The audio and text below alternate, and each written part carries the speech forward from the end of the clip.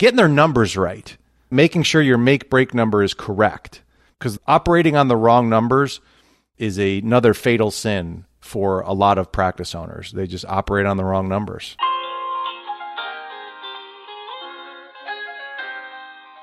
Cash is coming in, so why isn't there more of it? Welcome to a brand new episode of the Veterinary Business Success Show, part of the FedEx Leaders Community Online. In each episode, we explore ideas and subjects you can use to manage your veterinary practice better and be a better leader. I'm your resident asker of questions, Brendan Howard, and today the money guy is Eric Miller, co-owner of Econologics Financial Advisors. He has spent years working with medical professionals, dentists, physical therapists, physicians, but also, yes, veterinarians. And one big thing he noticed when he hit the animal hospital world running is, wow, that's a lot of money going in and going out every day. No waiting around for health insurance or the government to reimburse. Wow. So then what does happen when there's a cash flow crunch? When expenses and revenues get too close? When owners and other stakeholders aren't receiving revenue for running a business? Well, first, Eric, I seem to start a lot of these. It's like I just received a text from a stranger. Hey, new phone. Who dis? I've had a love for healthcare people just because my family is in healthcare. Who is that? Dentists, physicians, nurses? My mom was a nurse, and pretty much my whole family's a nurse. And I did understand the impulse to want to help people. And that was like, I grew up with that.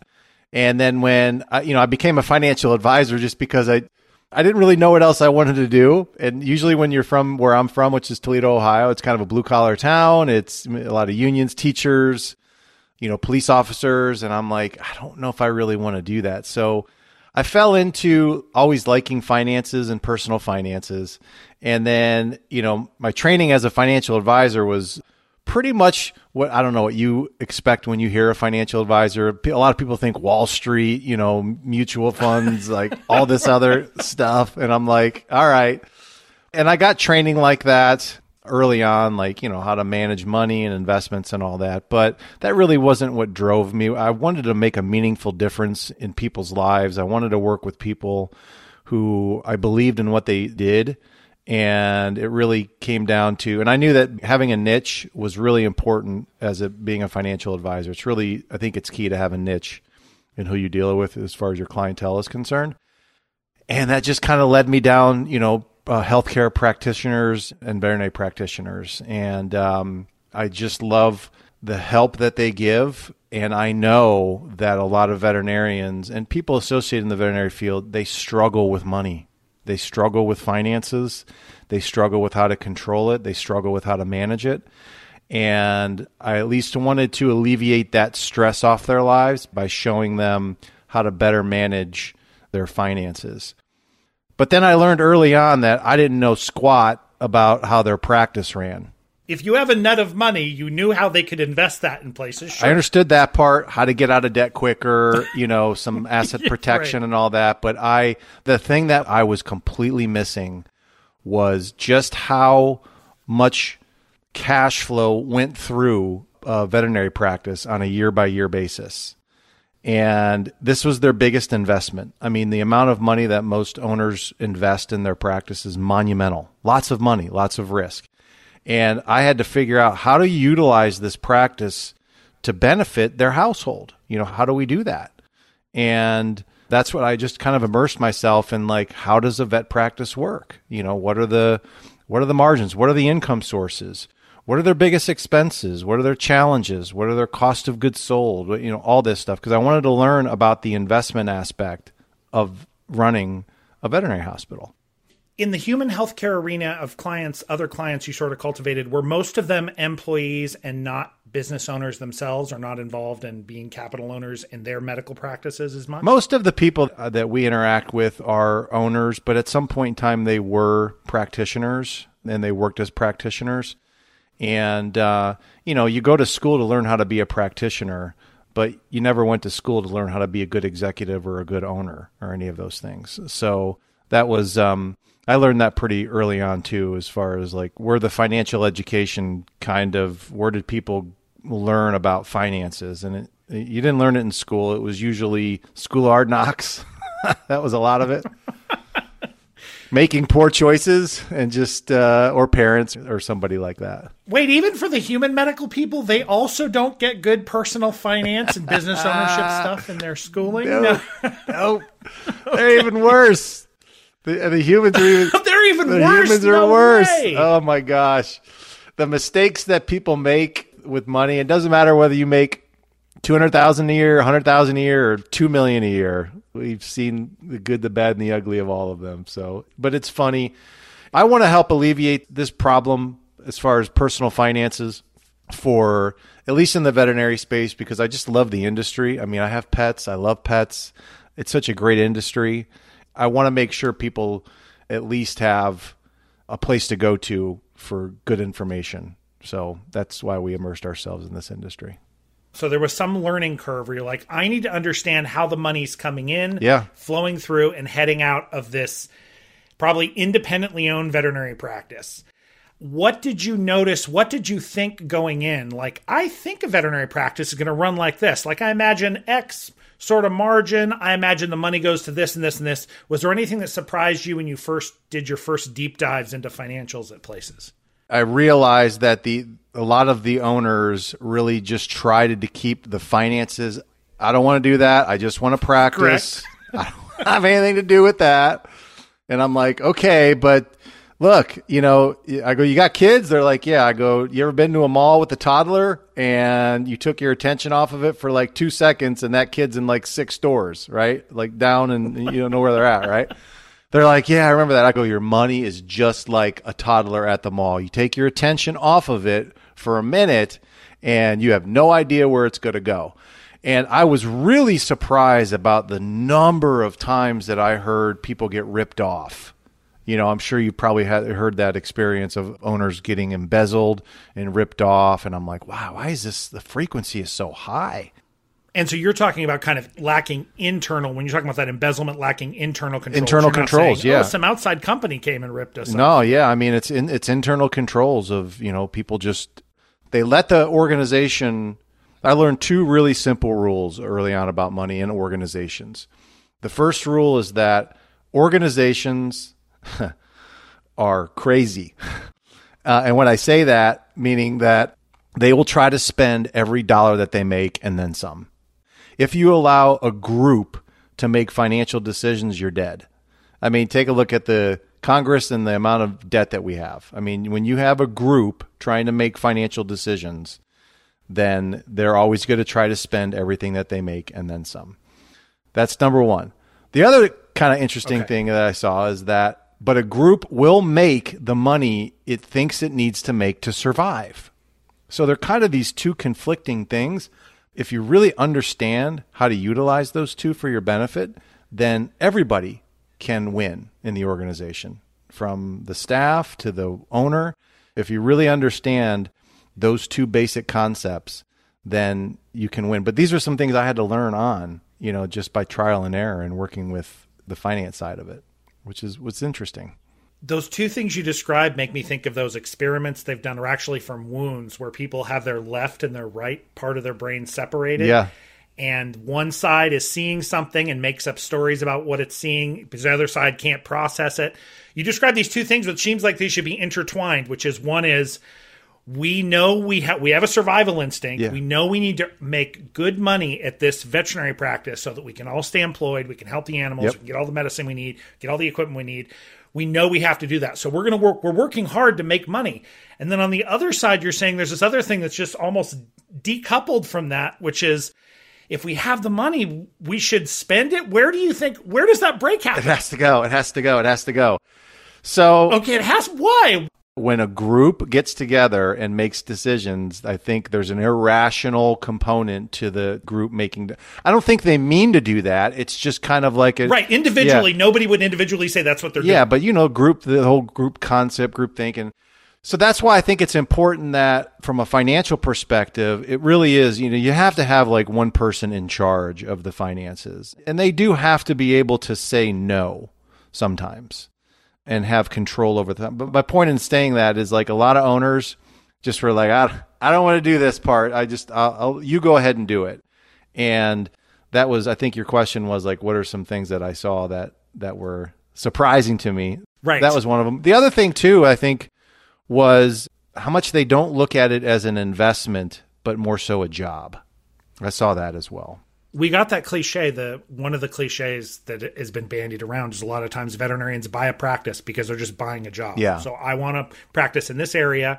I'm going to buy this practice, and that means I'll get to do what I want to do. I want to be a veterinarian. That's my job. And so I'll buy this place, and I'll buy myself a job. I'll be there for as long as I want, and it's my place. That is exactly right. It's like one of the original, I call them the original sins. That's one of the original sins of practice owners and their financial decisions, is that they think that this is a job and not an investment. So if they're bringing you in, is it typically because they are sort of information gathering about, I'm thinking about selling, I feel like I should be getting more money out of this, but I'm not, or I don't look at personal finance, so I finally decided I'm going to go get some help on this because I don't want to look at it. Do you feel like there's a general, are all those happening? Is there one more common than the other? Why people come to you eventually? I think people come to us, number one, because they know that I understand their practice. And I think that's important to veterinarians. And I think it is, because I recover a lot of money that gets lost every single year in this gigantic practice. And money does get lost. I mean, not like, you know what I mean, it's physically lost, but it gets spent in places, right? So I show them how to recover some of this. And just by doing that, it's literally hundreds of thousands of dollars that a person can recover, that unfortunately their advisor, who isn't really trained in understanding their business because they do other things, that's where I think the value comes into play. When you say they hand off, I'm curious, is it typical that they've handed off to a kind of money-minded practice manager who, in addition to management stuff, also helps them with the money? Or are you saying they kind of hand the practice over to a bookkeeper, and a bookkeeper is not really responsible for managing it? They're just responsible for sort of making sure your books are... I think it could be a combination of both. I mean, there's really a lot of good practice managers that really care about the practice for 100%. Like, it's definitely... On a grand scale, I mean, the level of embezzlement's probably small percentage, but it does happen. When it does happen, it's like, it's like an airplane going down. It's like, it's big. But I think for the most part, a lot of them do give up control to the practice manager of the finances. And I'm okay with that, because I don't want the owners to have to like do the bookkeeping or do any of those things. They have to understand like some basics, like, okay, we're spending this much. This is how much percentage-wise is going towards staff pay and cost of goods sold and, bonuses and profit and all those things. So I think they just have to have an idea about what that looks like and have some controls in place. Like there's a purchase order system. Like if somebody wants something, it has to go through a certain, procedure. Not just, let's just go get that right now because, everyone thinks we need one. It's one of those things where there needs to be some controls in place. I think you used that word earlier. I like that. Today's show is brought to you by Vetex International. Now, are people the major pain point in your practice? If so, you're not alone. Over 90% of managers report staff problems to be their number one issue. At the root of this problem are usually three dysfunctions: a poorly articulated vision, toxic culture, or some form of leadership breakdown. If this sounds familiar, then do not despair. Help is at hand.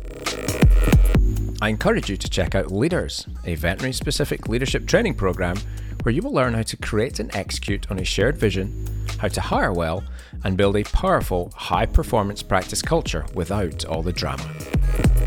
The class is accredited, delivered online, and open for applications now. To learn more, listen to a free training webinar, or apply, visit vetexinternational.com/leaders.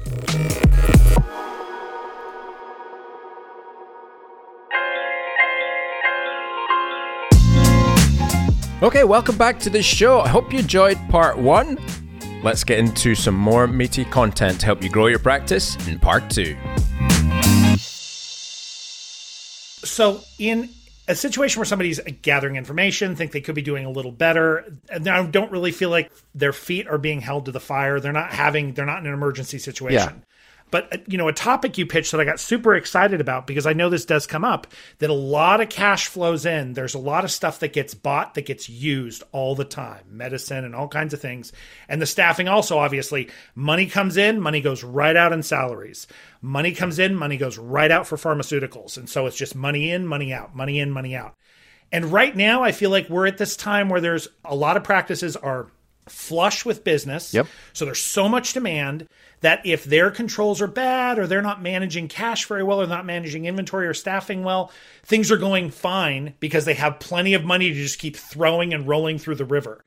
So my question is, you mentioned how to prevent and salvage a cash flow crunch. Yeah. If it's not happening now, I would prefer that they start thinking about cash flow crunch now before a recession, even though industry is very recession proof.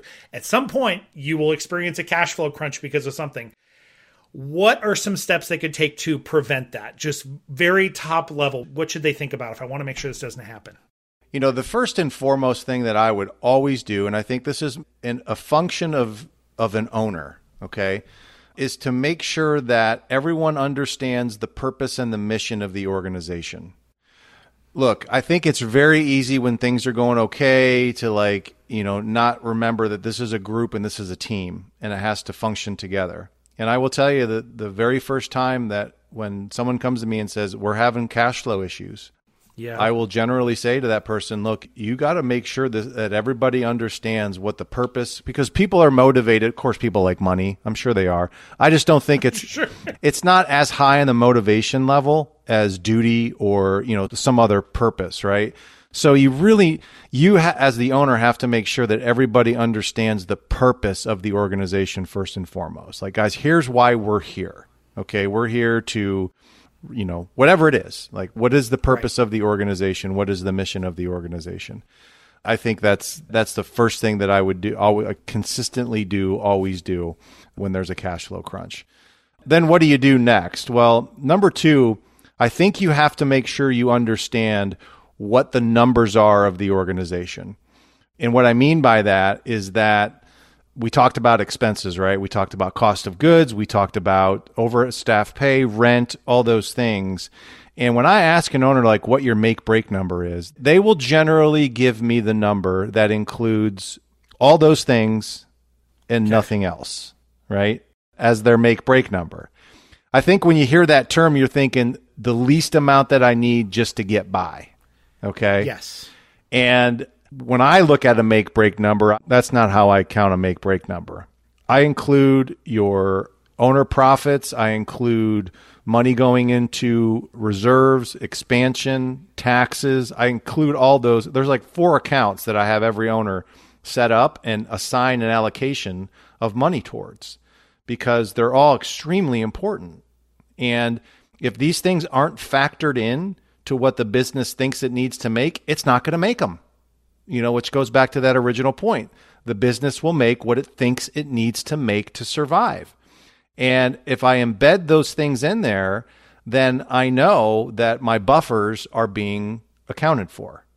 And that's the magic right there. I mean, that is the secret sauce of how we create solvent practices right there, is that I put their profits in, treat them like an expense, make sure there's an allocation towards them, but they are for, things that the owner has to deal with, which is, look, veterinarians got lucky that their businesses didn't get shut down during the pandemic. A lot of others did, right? Yeah, there was a risky few weeks where state by state, people were like, are we going to get shut down? And what happens if you don't have any money in reserves? I mean, there's only so much PPP money you can depend upon. And if you don't have, reserves, then the organization is in peril.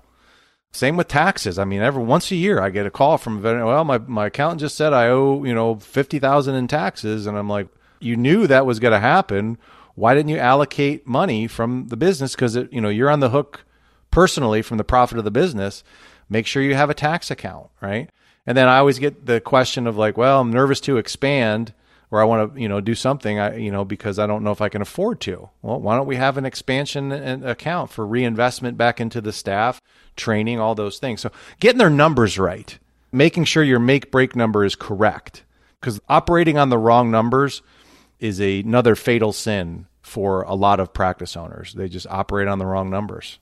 I think I'm overly naive because I think about my own personal budgeting and about how the budgeting software I use encourages me to do that. And it was a helpful lesson, but that feels like such a basic lesson. And I'm not happy that you're telling me high functioning, brilliant doctors of animal medicine are kind of saying their make break number is how to keep the doors open each day. Like, that's it. Just with basically no reserve and no growth. So no emergency and no future. And no payment to them as the one that established the organization, right?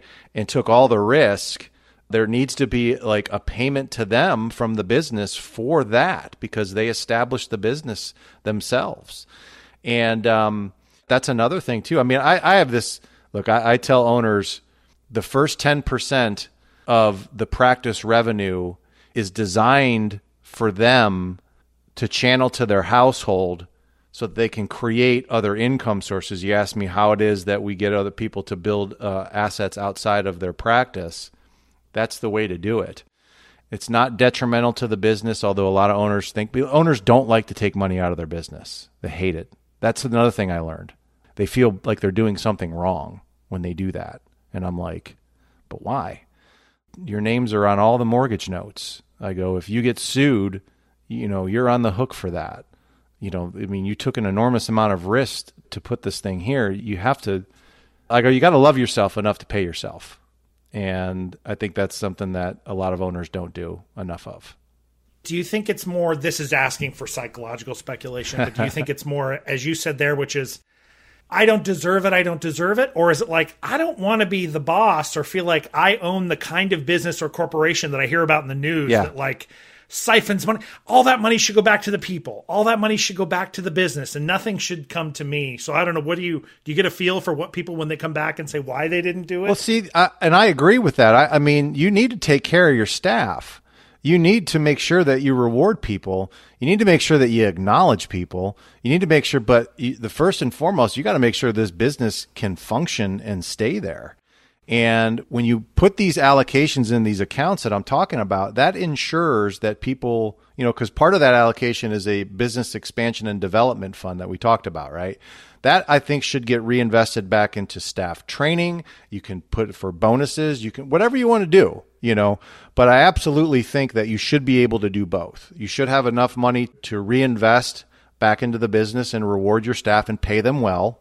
Because if you do pay them well, I don't like these owners that pay their staff crap. Okay. I go, you may think you're winning right now, but that's not sustainable. You have to pay your people. As in the staff looks happy and they can hire people, but you look at it and go like, benchmarked against your competitors, this is rough. You really need to make sure that you acknowledge your staff and set a reward system up and pay them and reward them. And, make the place nice. Do certain things that reinvest back in the business, but there does need to be if you look at all the big corporations, and I know that some people can't stand them and, Sure. Yeah. And there is something to be said about like some of the things that they do. One thing that they do though, they do understand the concept of like the parent company, because most of them have like a parent company. So when you look at like a household, I look at a household as a parent company. And then the business is an asset of the parent company. It needs to provide a profit for the benefit of the household. But it shouldn't be done at the expense of everybody else. It should be done so that you still need to reward your people for what they do 100%. It sounds like with cash flow, the first thing you say, hey, let's make sure everybody knows what we're doing here. And you're not telling them what that should be, but make sure everybody's clear on the purpose. So when they go and spend money or they go and try to earn money, we all know what we're doing, why we're doing this, why the money comes in, why the money goes out. Yep. And then also, hey, budgeting, you need to budget for emergencies. You need to budget for the future. So once you get into the nitty gritty, are there issues with cash flow that you've seen at a veterinary hospital that cause particular problems on the balance sheet, on the bottom line, and ways that overall they can be tweaked? Are there usually things that come up? They're usually overspending on this. They're usually underspending on this. Anything like that? I certainly think that a lot of them are. Inventory control is a tough one. I think a lot of owners definitely will tend to overspend in that area right there. When I see, if I get an animal hospital that spend like 30% on cost of goods sold, that's an indicator right there. It's like, wait a minute, that's a little bit more than what your range should probably be. But that's certainly one. I think when it comes to staff pay, you have to keep it in a certain range. But again, it's not going to be like oh my gosh, I'm at 40% or 42%. I have to get rid of somebody. No. You just need to make sure that the people understand exactly what their jobs are. Another thing that I tell owners when they're in a cash flow crunch is like, you got to make sure people 100% understand what their role is in the business and they know exactly what their job is. Because there's a tendency, I think, when people aren't getting their products inside the organization, a lot of them just don't know what they're supposed to be doing, and that's another thing that you can do as like, especially from like a practice manager point of view. Like if I'm a practice manager and I notice that our cash flow is starting to dwindle a little bit, okay, if I'm in charge of like the team and coordinating the team, let's get them back in communication with one another. Let's get them coordinated. Let's get the mission, the purpose. And then let's just make sure that everybody really understands what their job roles are and responsibilities. It's kind of like, I noticed you have a Super Bowl shirt on there. I don't know who that is. Yeah, I do. Yeah. It's for the Patriots who are now not so great. Perfect example right there, right? Oh, it is great. Oh, the Patriots are great. And now? Perfect example. But if you remember, like, even when the Patriots ever had a bad game, okay, you would always hear the coach, saying, we got to get back to basics, right? Let's get everyone back to basics. So it's the same thing in business. If they're having a tough month in production-wise, guys, we just need to get back to basics. Everybody knows exactly the front desk. This is what you guys schedule people. Make sure people stick to their appointments. Vet techs, make sure you are organizing, everything, making it easy on the doctors so that they can deliver. And then the doctors, make sure that you are, delivering good medicine. Let's increase the speed, because speed kills when it comes to money. It's like really, let's increase the speed in which we deliver our things. Let's step it up a little bit, simple things like that. And then, let's make sure that we are the income or the services that we're delivering. This will go into I think the second topic that we talked about. Let's make sure the services that we're delivering are profitable, that people want, there's a demand for them, and they're easy to deliver. And those are some of the characteristics that we would look at. Let's make sure that we're delivering, because I think if you look in a veterinary hospital, I mean, what's the highest demand service usually? Is it like spay neuter? I mean, depends on practice. Some focus on wellness, some have spay neuter, some shove spay neuter out. But you're right, surgeries and procedures are usually a good ROI. Yeah, exactly. So let's just make sure that we're delivering those services that have pretty decent profit margins, are fairly easy for us to deliver, and we can do them, and people want and people need it, right? So it's like those are things that you would look at when you're trying to solve a cash flow crunch. And then I'd also look at rooting out, is there a person in the organization that is causing some of the chaos that's going on? From a practice manager perspective, I always try to make sure that the practice managers, okay, is there someone that may be creating a little havoc? Maybe they're being a little too critical. Maybe they're trying to cause some infighting. I learned the 2 miracles of business early on too. I'll tell you these. Okay. Yeah. I gave you the golden rules of income and expenses on the 2 miracles that we've learned of business ownership. Number 1, the first miracle of business was the day that the first patient showed up, right? You're like, oh my God, like this actually may work, right? And then the second miracle, which is, I swear, I have no idea why this happens. I mean, I think I have an idea, but it's the day that you get rid of that toxic person in your organization. Like when you finally get them out, okay? And it is amazing what happens to the group when you finally identify and discover that person that really is not there to be part of the group. They're just there to destroy it in some way, shape, or form. And once you find them and get rid of them, which isn't an easy thing to do, by the way, but it is amazing what happens to the production and the statistics and the morale. So I do tell owners, like, you have to look and see, like, are you getting pushback from, somebody or is there somebody that's creating a toxic culture in the organization? That's something that an owner needs to inspect and look at, because it does have an impact on the finances, 100%. Is there a number? So a lot of the things you mentioned are wonderful management, leadership stuff, which is perfect. Is there a numbers tweak that you're like, man, every practice I go into, if they just tweak this, go right in turn this dial down, turn this dial up? Is there anything when they look at all their money, they're like, that's the thing they should tackle first? Or is it just so different practice to practice? It is going to be a combination of things that you're going to have to do. It really is. And so it's never one magic bullet. You're going to have to change multiple things. I think some things have more importance than others. Like finding out what your actual number is of what the business needs to do is really important because, again, if I told you, like, I don't know if you have kids or not, but like like your child, if you don't get this money, then, your child's going to die. Okay, that's extreme, right? You would figure out a way to do it. Okay, there's a necessity now that I just put on you for that. Okay, so when you have the right number, you create the necessity for the organization, and it's never really that hard. Like when I go in there and I say, look, your make break number is 100,000, but it really needs to be 120,000 a month when we factor all these things in. Okay. Yeah. Oh my gosh, what are we going to do? Blah, blah, blah, blah. Right. How are we going to find another $20,000? I mean, if we could get 20,000, we already would have done it. Yeah, exactly. So I'm like, okay, there's 23 days, working days in a month for most people. Are you telling me that you cannot find a couple patients or things in one of those days where you could make and then I give them the problem. And one thing I know is that they'll solve it once they see that it can be done. You got to break it down into like a day. And it's like, oh no, we can do that. Yeah, we can do that in a day. And that definitely changes a lot of things right there. But I don't think it's any one thing. Like, I mean, okay, yeah, you can dial down the cost of goods sold. You can get inventory control. That'll make a difference.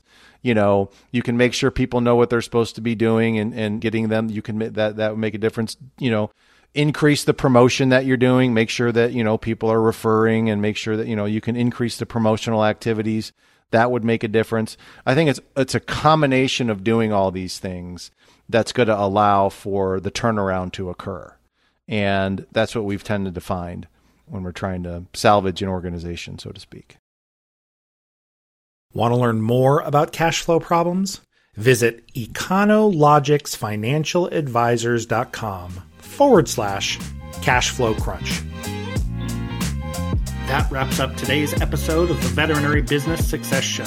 It was an honor to share it with you. If you enjoyed it, we would love it if you leave a review on iTunes or wherever you listen to podcasts and tell your friends in veterinary medicine about us. Want a little more? You are in luck. An extended version of this podcast is available exclusively to our leaders community. You can learn more at vetxinternational.com. And until next time, just want you to know, I appreciate you.